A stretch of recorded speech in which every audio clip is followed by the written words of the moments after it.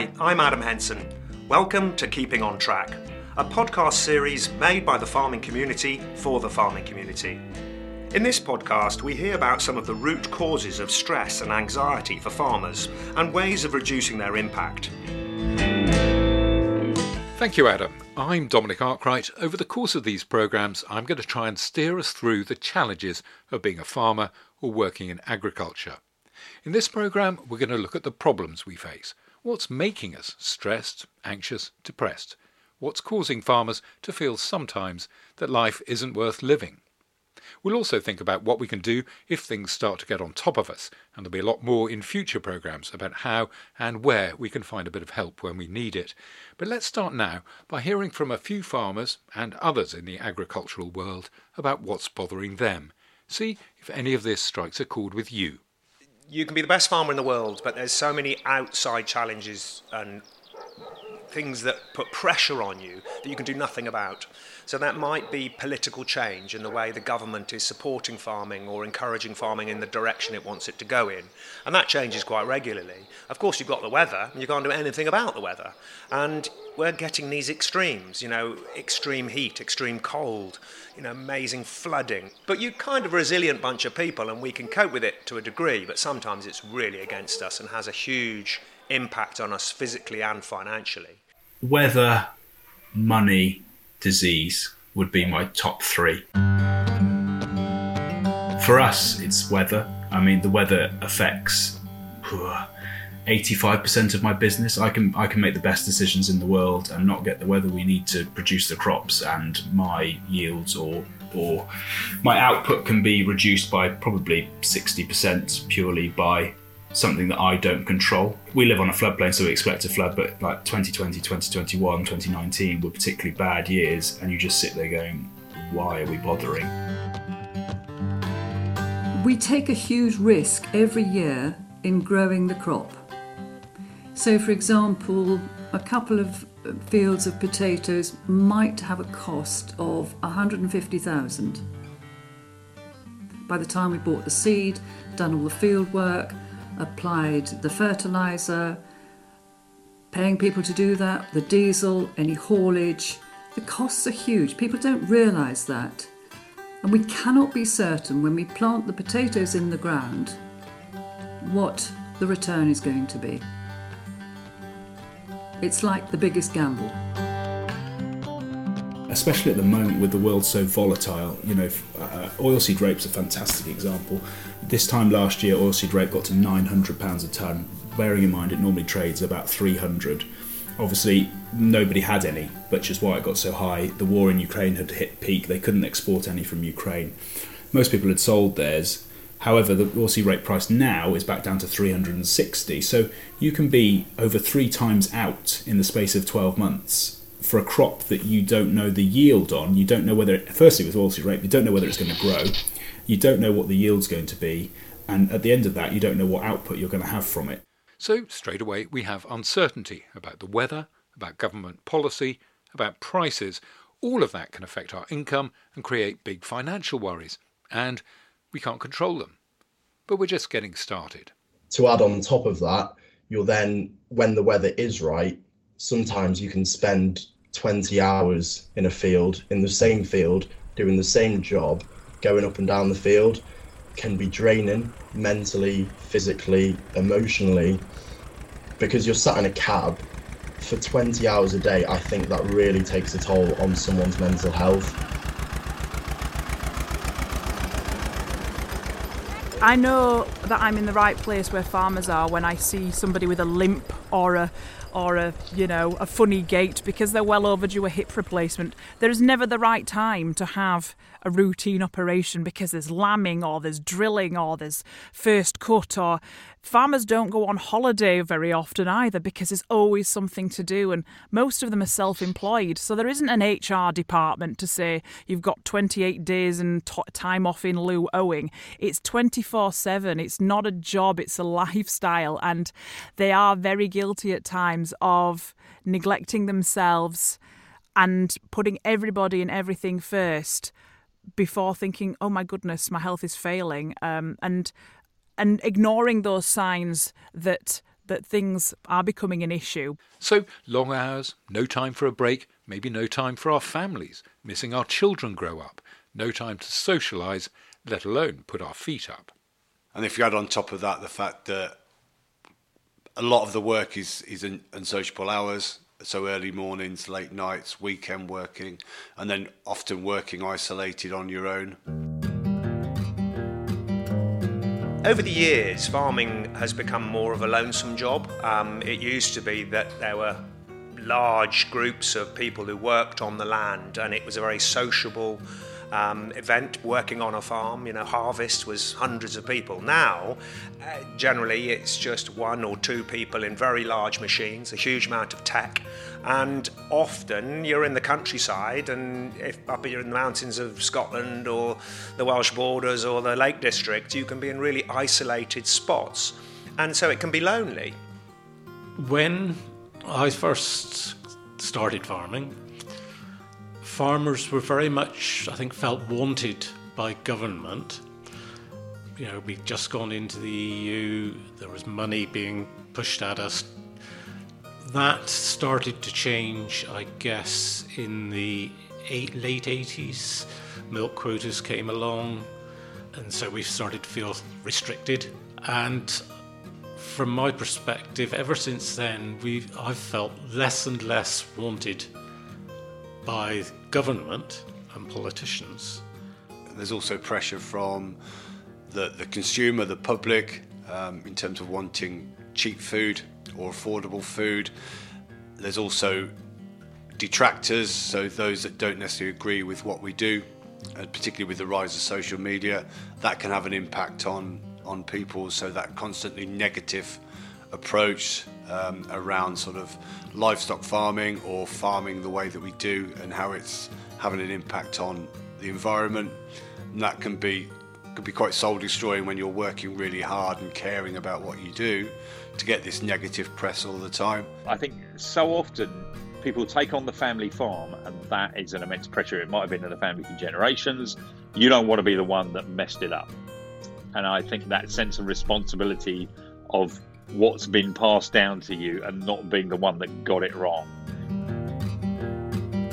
We've got quite a lot of poultry farms near us, and they were losing thousands and thousands of stock, and they couldn't restock for several months. We've only just got the all clear in this area. So where's the income? What do they do with the buildings? What do they do with the staff? It shouldn't be underestimated, the devastation that things like that cost. I think money. I think farming is notoriously asset-rich, cash-poor, and that dynamic of you're sitting on something that's worth millions of pounds and yet you haven't got enough money to live on. Lots of pressure. So firstly, you're running your business, so you have to be very savvy with the paperwork, the legislation, tax, all your different rules you have to understand. Then you have to understand how to farm and the different processes and what works and what doesn't. You have to be able to operate machinery, look after animals. You have to engage with buyers, retailers, members of the community, policymakers, vets, agronomists. You might employ people on the farm, so you need human resources skills. So there's a whole host of skills you need from running a business, operating the farm, looking after your family, engaging with the community, understanding policy. You have to really be a jack of all trades, and it's not easy. And finally, I think sometimes it's really hard to feel in control of your destiny. It might be the weather, it might be the markets, it might be the politics, it might be the local politics, the people the villages you live with, where you are. Sometimes I think farmers just feel they're not in control of their destiny. And when you start to feel like you're losing control of your life, that's when some of the mental pressures really kick in. So we've been hearing here from farmers and others who work in the farming support sector. But all of this has been studied by a team at the University of Exeter, the Centre for Rural Policy Research. And this is the assessment of Research Fellow Dr. Rebecca Wheeler and Co-Director Professor Matt Lobley. Farmers experience a lot of the stresses that we all do in our lives, and then there are so many more. And there are many things that are outside of their control. So obviously the weather is one of them. So extreme weather, difficult weather can be a stressor. Fluctuating prices, whether it's fluctuating prices for their inputs that are out of their control or the prices they receive. Changes in the policy regime. Paperwork and bureaucracy always comes up as a really important stressor. But there's also things around family life, about balancing the long working hours in farming with looking after a family as well. Often that doesn't leave much space and opportunity for socialising, for getting off the farm. And that really does have an impact because it's difficult to get away from the stress of the farm. But then there's a whole load of extra things that have been added, I'd say, over time. So things like climate change, particularly in the livestock sector, with many farmers feeling, rightly or wrongly, that they're being kind of cascaded for the impact of livestock on the climate, issues around animal health and welfare, environmental management generally. And that's the thing. Farmers are tough, resilient, they're doers and copers. We might manage a flood or an outbreak of TB one year, but what if it happens next year and the year after? What if we didn't fill in the form right and our payment doesn't come through? What if then our sons or daughters say they want to quit farming and then our input prices go through the roof? That's when things get tricky. So there are these multiple stressors that are just layered one on top of the other. And I think sometimes when mental health problems surface, it's almost the kind of straw that broke the camel's back. You know, people have been coping with all these things, getting on quite well. And then something, maybe relatively small, but actually it's that cumulative impact that can tip somebody over the edge. Professor David Rose is a specialist in change in agriculture, and Caroline Nye is Senior Research Fellow at the Centre for Rural Policy Research. On the tipping point, I think for every farmer, it will be different.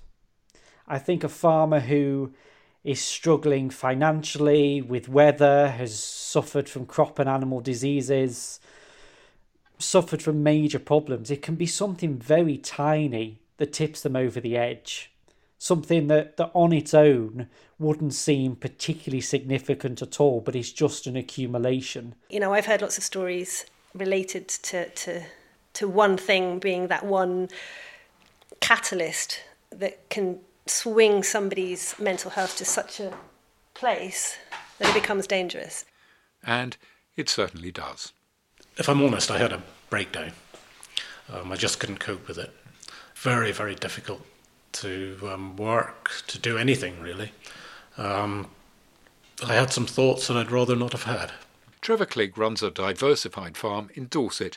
He's been one of the first farmers to be open about the toll on his health and the depression that's been with him on and off for 30 years. Well, I was perhaps a little bit atypical in that after we had bought one of our farms in Devon and I'd had 2 or 3 years under a lot of pressure, worked really hard, and I got to the stage where things started to get easier.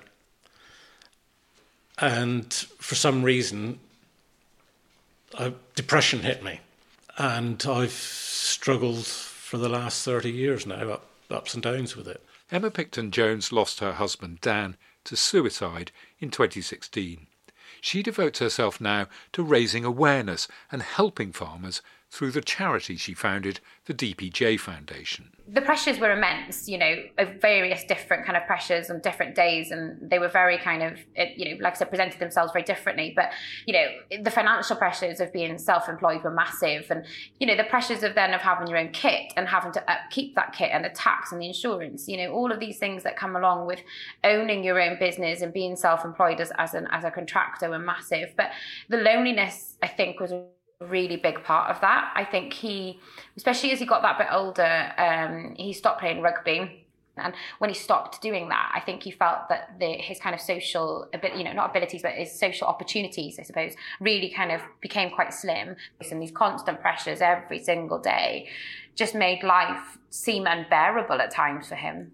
And these really aren't isolated cases.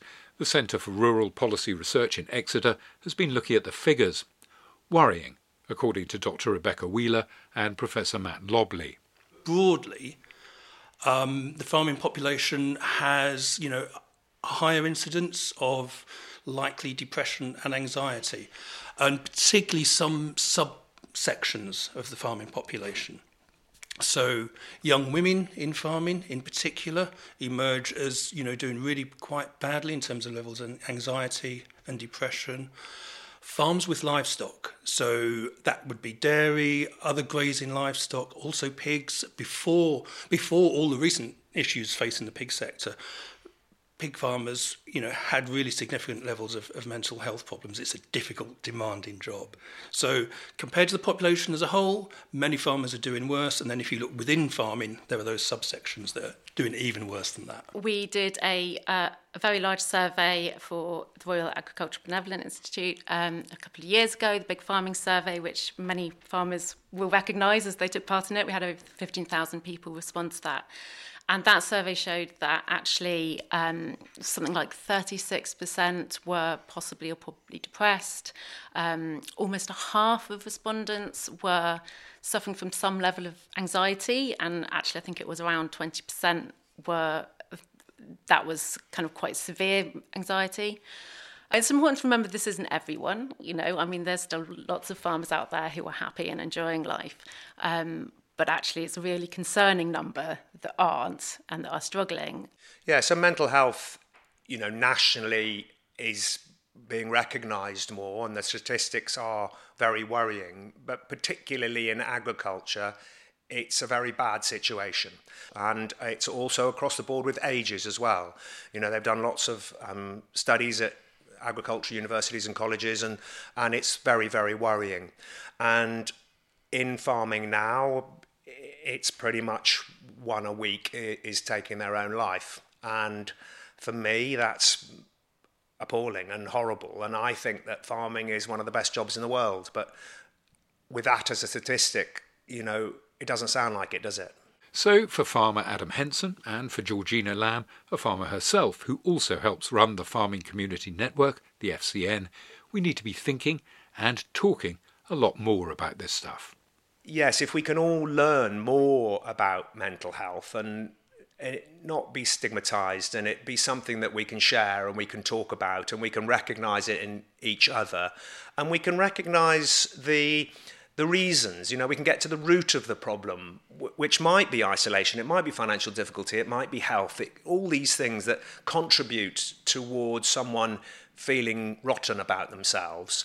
And the fixes often can be complex, but also can be reasonably easy, just to lift you up and get you out there. But it is about recognising when your physical and your mental health might not quite be 100%, to listen to yourself, take a moment and say, OK, let's nip this in the bud, let's get this problem sorted now, and then we can work towards a brighter day. I'm going to leave you with the thoughts of Professor David Rose. You are never alone. I think that's important to remember, whether you're just thinking about the business or that you're struggling with your mental health. There are people out there with the experience and the skills to be able to help you, and also with the willingness to help. That's one of the things that's come across so strongly in the research we've done on mental health. In this support landscape for farmers, whether it's from chaplains or mental health charities, people in the farming community, healthcare providers, there are so many different people out there who want to help. And you're most certainly not alone. You could access a whole host of really helpful services if you know where to look and are willing to look. So you should never feel like you're on your own. So there you have it. Are there challenges? No question about it. Is there any help out there? That's certain too. Will you take advantage of it?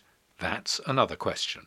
There's a thing about farmers that seems to prevent them from asking for help, and we discuss that in another programme. For now, thank you for listening. I'm Dominic Arkwright. Here's Adam.